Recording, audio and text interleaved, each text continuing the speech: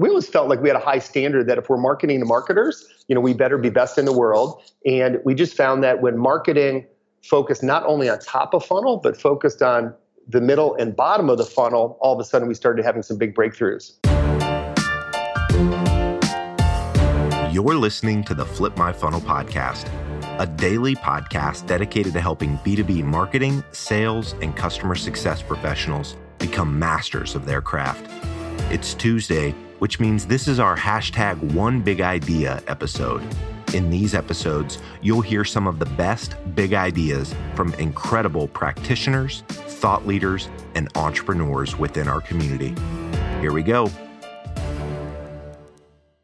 Guys, I'm super excited. Sangram here, and we have an incredible guest. I was trying to figure out how do I bring somebody on this podcast that has actually done like over a decade's worth of time to build a company and would have gone through every single kind of change that you can imagine, from growing a company from a startup all the way to scale it and sell it and see what it feels like on the other end. And I couldn't find and think about a better person than Scott Dorsey. So Scott, who was the co-founder, chairman, and CEO of ExactTarget for 12 years. And then, as most of you guys probably know, ExactTarget was acquired by Salesforce for $2.5 billion. It was one of the biggest and the most amazing acquisitions of our times. And then he kind of moved on to become a managing partner at High Alpha. So I just want to really let everybody know that this is going to be a fun conversation about the growth, about what it means from a marketing and sales perspective, what changes over a period of 10 years, a decade, and really personal growth moments around what really helps people and companies to scale. So Scott, welcome to the show. Sangram, thank you so much for the warm welcome and introduction. And I'm honored to be on the podcast. So thanks for having me today. Sounds good, man. Well, first of all, thank you so much for taking the time, man. There's a lot of excitement on our side with a lot of things, and I'm just excited to connect with you and chat for a little bit. It's my pleasure. Congratulations on the acquisition and a kind of a huge 2017. You guys are on a roll where we feel really proud to be a small part of it. Man, it's been an honor. It's been a roller coaster, and it's in a really, really good way. That's so awesome. Tell me more about your podcast series. Yeah, so we kind of started to look around and said, well, what's going on in the marketplace? How do we continue to not just make noises once in a while through the conferences and events or stuff like that, but how do we continuously stay ahead of the curve and just get in touch with everybody out there in our community and just show everybody how our brand really works and how we are as people, as opposed to just brand, just like logo and all that stuff. So an idea popped up. I don't know whose it was, but it says, "Hey, we should do a daily podcast," and nobody's doing that in the B2B world. And we're like, "Well, that's crazy to do it." Well, we are crazy enough to do it. So I took up that challenge and I said, "Hey, let's just go ahead and do a daily podcast." So it sounds crazy, and we started to kind of figure out how we would do it. But really, I'm interviewing only one person every single week. So from that perspective, I feel like I'm kind of covered and I can do that. And the other ones, I'm just talking to people internally, like Lucas on the sales team. And I'm having him come on board and said, "Hey, tell everybody how you built an SDR team from ground up," so that people can just learn from what it takes to build an SDR team. So kind of sharing our own learnings, and that way we're not selling Terminus, but we're talking about Terminus and the culture and the people. That's awesome, Sangram. That's really cool. How long have you been doing this? It's literally been 1 week, man. January 1st, when we launched it, just interviewed Jay Bear a couple of days ago. So nice. I'll be putting his one next week on. And we literally broke 1,000 downloads as of yesterday. So in 1 week. And we want to go like at least 10,000 downloads by the end of the year. So that's the goal. Way to go. That is stepping up to a tall commitment. I admire that you're going to do it. And I'm sure it'll be great. I'm excited, man. So Scott, let's dive in. You have been the CEO of a company that has been for 12 years in the making, ExactTarget, a pretty iconic brand. You guys built a great brand. I still remember for me when I was at Pardot and we went to the acquisition of ExactTarget, it was orange everywhere and orange was a culture. And I was like, how can orange, a color, be a culture? And then when I went to the office in India, I was like, man, that is a culture. I get it why people are so excited, happy. So I'd love for you to kind of just share a little bit of your journey over the 10 years of kind of starting a company. And 10 years to 12 years is a long period of time. And any lessons learned and any story along those lines, and then we can jump into more specifics.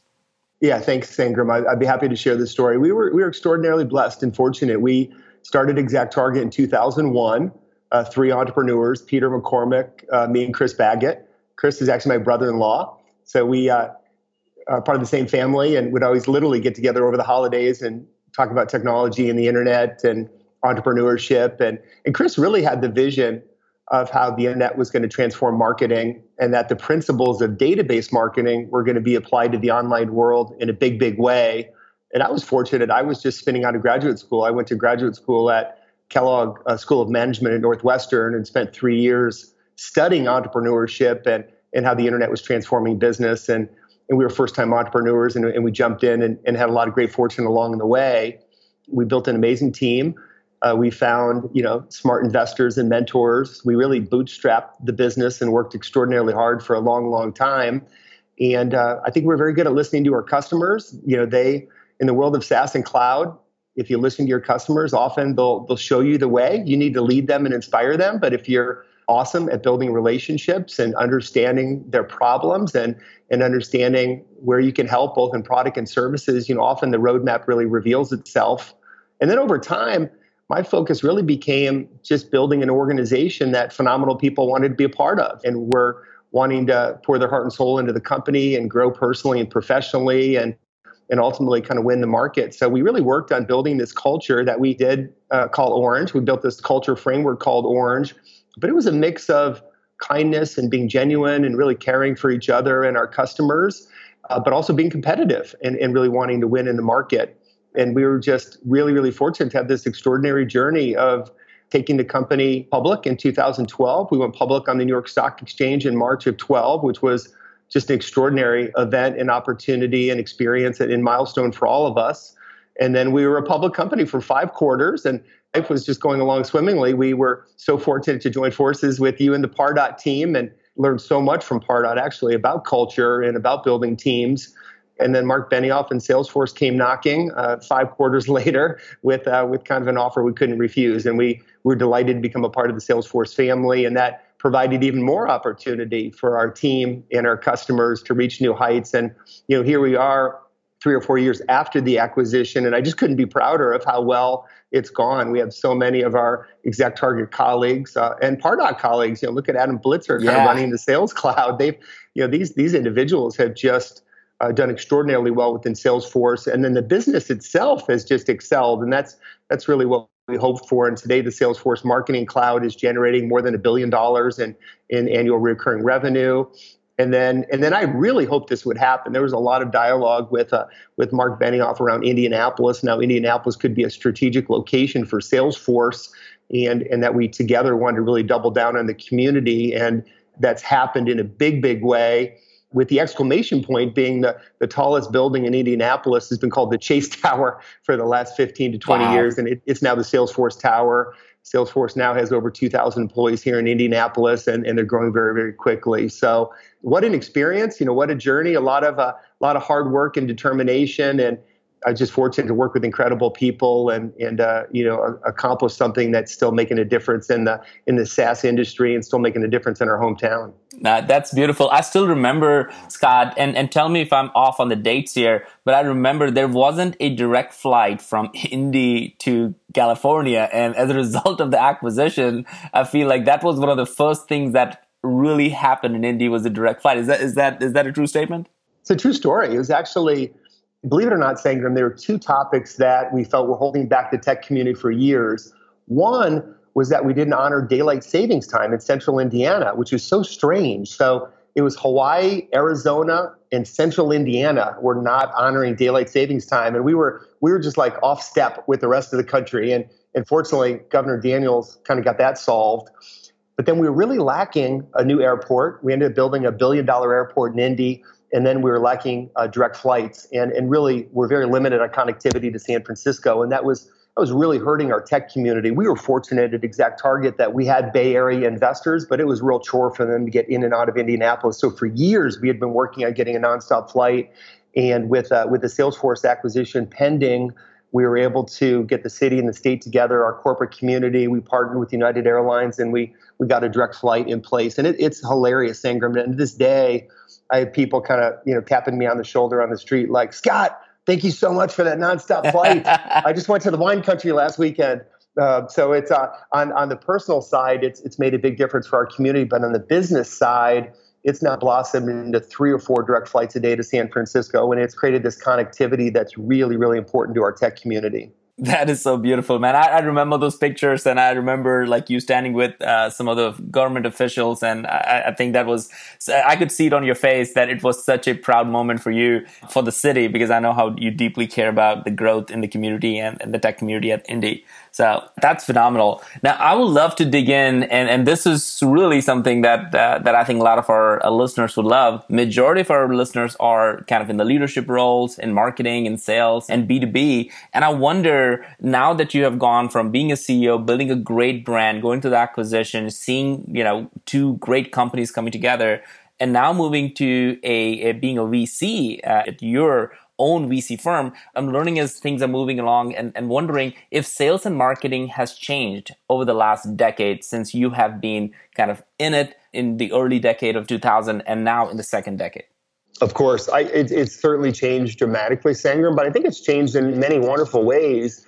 I think first and foremost is that sales and marketing realize they have to be extraordinary partners of one another and work very, very closely with one another. And you're an absolute shining example, of that at Terminus. So I think when you turn back the clock a decade ago, sales and marketing often were very siloed, and there was a lot of friction and tension between the 2 groups. And certainly in high-performing organizations, there's always healthy tension between marketing and sales. But I'm seeing a much higher level of collaboration between sales and marketing than I've ever seen in the past. And I think that's extraordinarily positive. And I'll give a specific example there. Yep. In many cases, marketers focus on what marketing is contributing to the top line.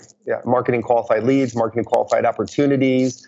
And I think the enlightened marketing leaders realize that they're responsible for the total number. They're responsible for generating marketing leads and opportunities, but also helping the sales team generate leads and opportunities. And really what matters is overall success. And marketing can play a big role in that. And as you know, we were so fortunate to have Tim Kopp as our chief marketing officer. And Tim was extraordinarily talented in building our brand, building a category leader, but also thinking really differently about how sales and marketing work together. And one of the breakthroughs we had actually was when we shifted a significant amount of marketing resources to helping sales build better decks, better presentations, better experiences for marketers. Once something was already in the funnel, we ended up shifting a lot of marketing resources to help go from a real opportunity in the funnel to a win. And also we were selling to marketers, which right. You are also, which is an absolute joy. Marketers are just absolutely so fun to work with and sell to and serve. But we always felt like we had a high standard that if we're marketing to marketers, we better be best in the world. And we just found that when marketing focused not only on top of funnel, but focused on the middle and bottom of the funnel, all of a sudden we started having some big breakthroughs. And that is really, really key and probably one of the biggest ideas to kind of take away so far in our conversation is kind of the movement from top of the funnel to middle and bottom. And I'd love to dig in that a little bit, Scott, if you don't mind. Let's do it. Did the metrics change? Was what was ExactTarget from a marketing perspective responsible for? And what's that change from instead of coming up with X number of top of the funnel leads or contacts, let's just focus on pipeline. Did the compensation change? I wonder what changed in that process beyond just the dollars. No, it's a good question. I think it's shifting what metrics marketing is accountable for. So, for example, often win rate is something owned by sales. So marketing is going to generate leads. They turn into qualified opportunities. In sales, they own win rate. And it was enlightening for us and a change agent for us when we said, no, marketing and sales both own win rate. And how can marketing create experiences and deepen relationships and influence decision makers to increase win rate? And that's really, really where we moved the needle. And then we ended up building compensation structures for marketing really built on overall ARR or new business ARR not just the marketing metrics. And I think that bigger picture thinking and bigger picture level of accountability really help get everybody on the same page. I love that, man. I totally love that. I was on a call. We interviewed David Cancel, who most people know. He's a 5-time, CEO, has had 5 different companies before and is doing an extraordinary job with Drift. And also Gordon Abel, who was the CEO of Steelbrick, and they were acquired by Salesforce as well. And now, of course. Doing amazing things. And I asked them the same question I'm about to ask you, which is, why do certain companies make it and others don't? And I wonder, based on just some of the conversation you just mentioned about, is it really the people that should be the question? Like, why do certain people make it and others don't? And I would love for your thoughts on that question. I'd love to. I mean, there's a lot to unpack there, Sangram. I mean, certainly you need to be solving a real problem in the market. You need to be in a category of software that's growing. You need to build a phenomenal team that works extraordinarily well together. And you need to serve customers in the right way and be competitive and work really well together. And, ultimately, what's really fun about software is, many companies are going to make it and be successful, in particular in a successful category. So you look back to email marketing and digital marketing, there were so many companies that did well and succeeded. We wanted to be the breakout category leader. And part of that is kind of starting with the end in mind. I did a little talk down at Venture Atlanta a couple months ago on the 5 characteristics of great SaaS leaders. And the first one I spoke about was start with the end in mind. And part of starting with the end in mind is determining that a goal of yours is to be the category leader. And if you think about defining a new category, pioneering a new category, which all of you are doing at Terminus, and then further that you want to be the category leader. And when you're venture backed, your goal is to create enterprise value, and the majority of enterprise value goes to the category leader. Often the category leader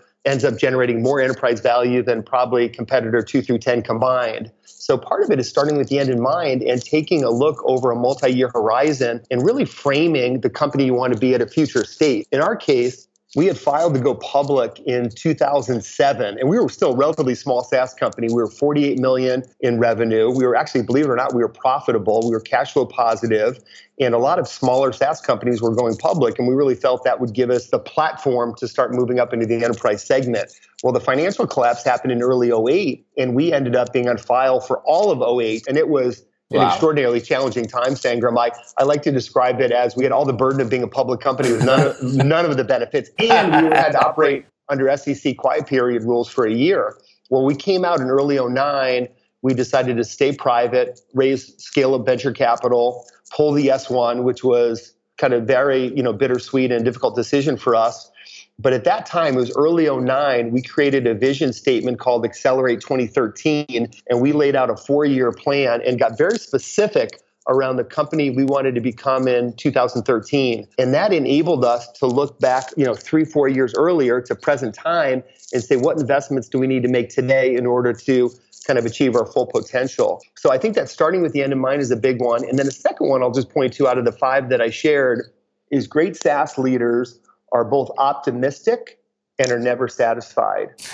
And that was a leadership philosophy that I really worked to live kind of every day. And I even saw that within Salesforce and Mark Benioff in a big way. But just expanding on that, to reach your full potential and to motivate and inspire teams, you have to be optimistic. CEOs and leaders, their responsibility is to build a vision, inspire people, and be optimistic.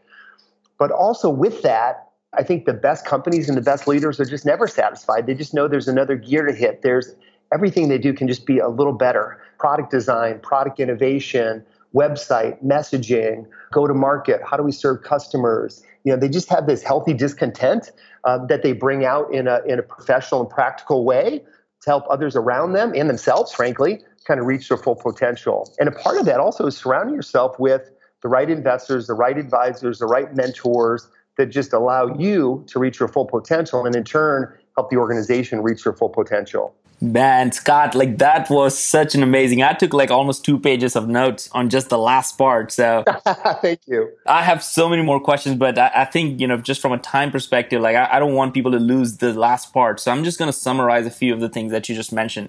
Number 1, you mentioned listen more to your customers. Now that is a big idea because I think a lot of people think I'm listening to customers, but no. You really need to listen more to the customers because they really can shape your roadmap. So I think that was great. Sanger, can I expand on that one real quick? I'm going to have one quick anecdote. Scott McCorkle was our chief innovation officer and then our chief technology officer, and then really became my successor. He ran the Salesforce Marketing Cloud for 2 years after I left. When Scott came on board as our product innovation leader, the commitment he made to me was that he was going to speak to a customer every day. Wow. He said, Scott, I will talk to a customer every day.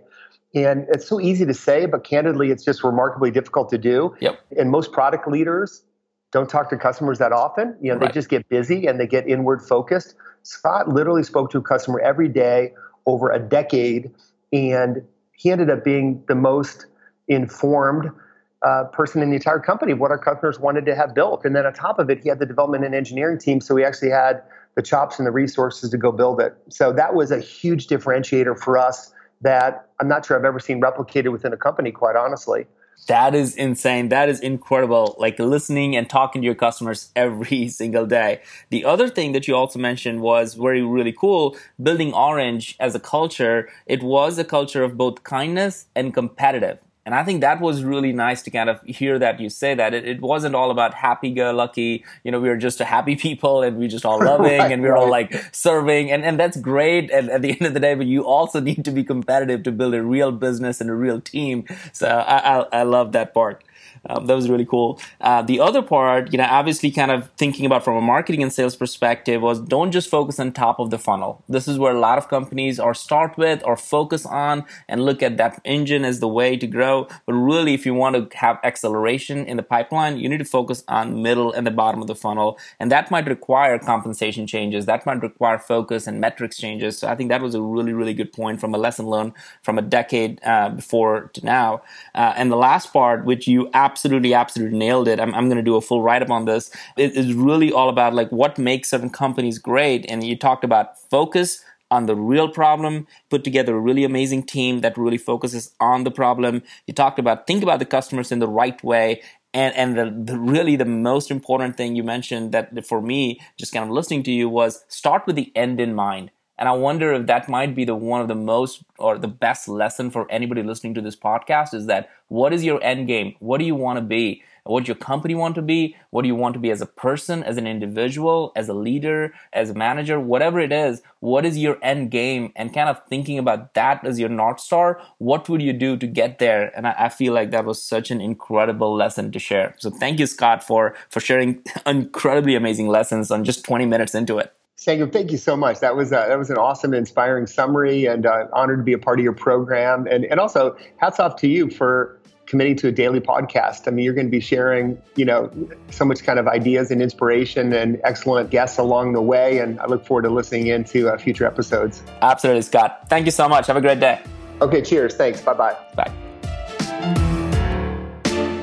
Flip My Funnel is on a mission to build the largest and most engaged community of B2B professionals in the world. Join the movement at flipmyfunnel.com. You've been listening to the Flip My Funnel podcast. To make sure that you never miss an episode, subscribe to the show in your favorite podcast player. If you have an iPhone, we'd love for you to open the Apple Podcasts app and leave a review. Thank you so much for listening. Until next time.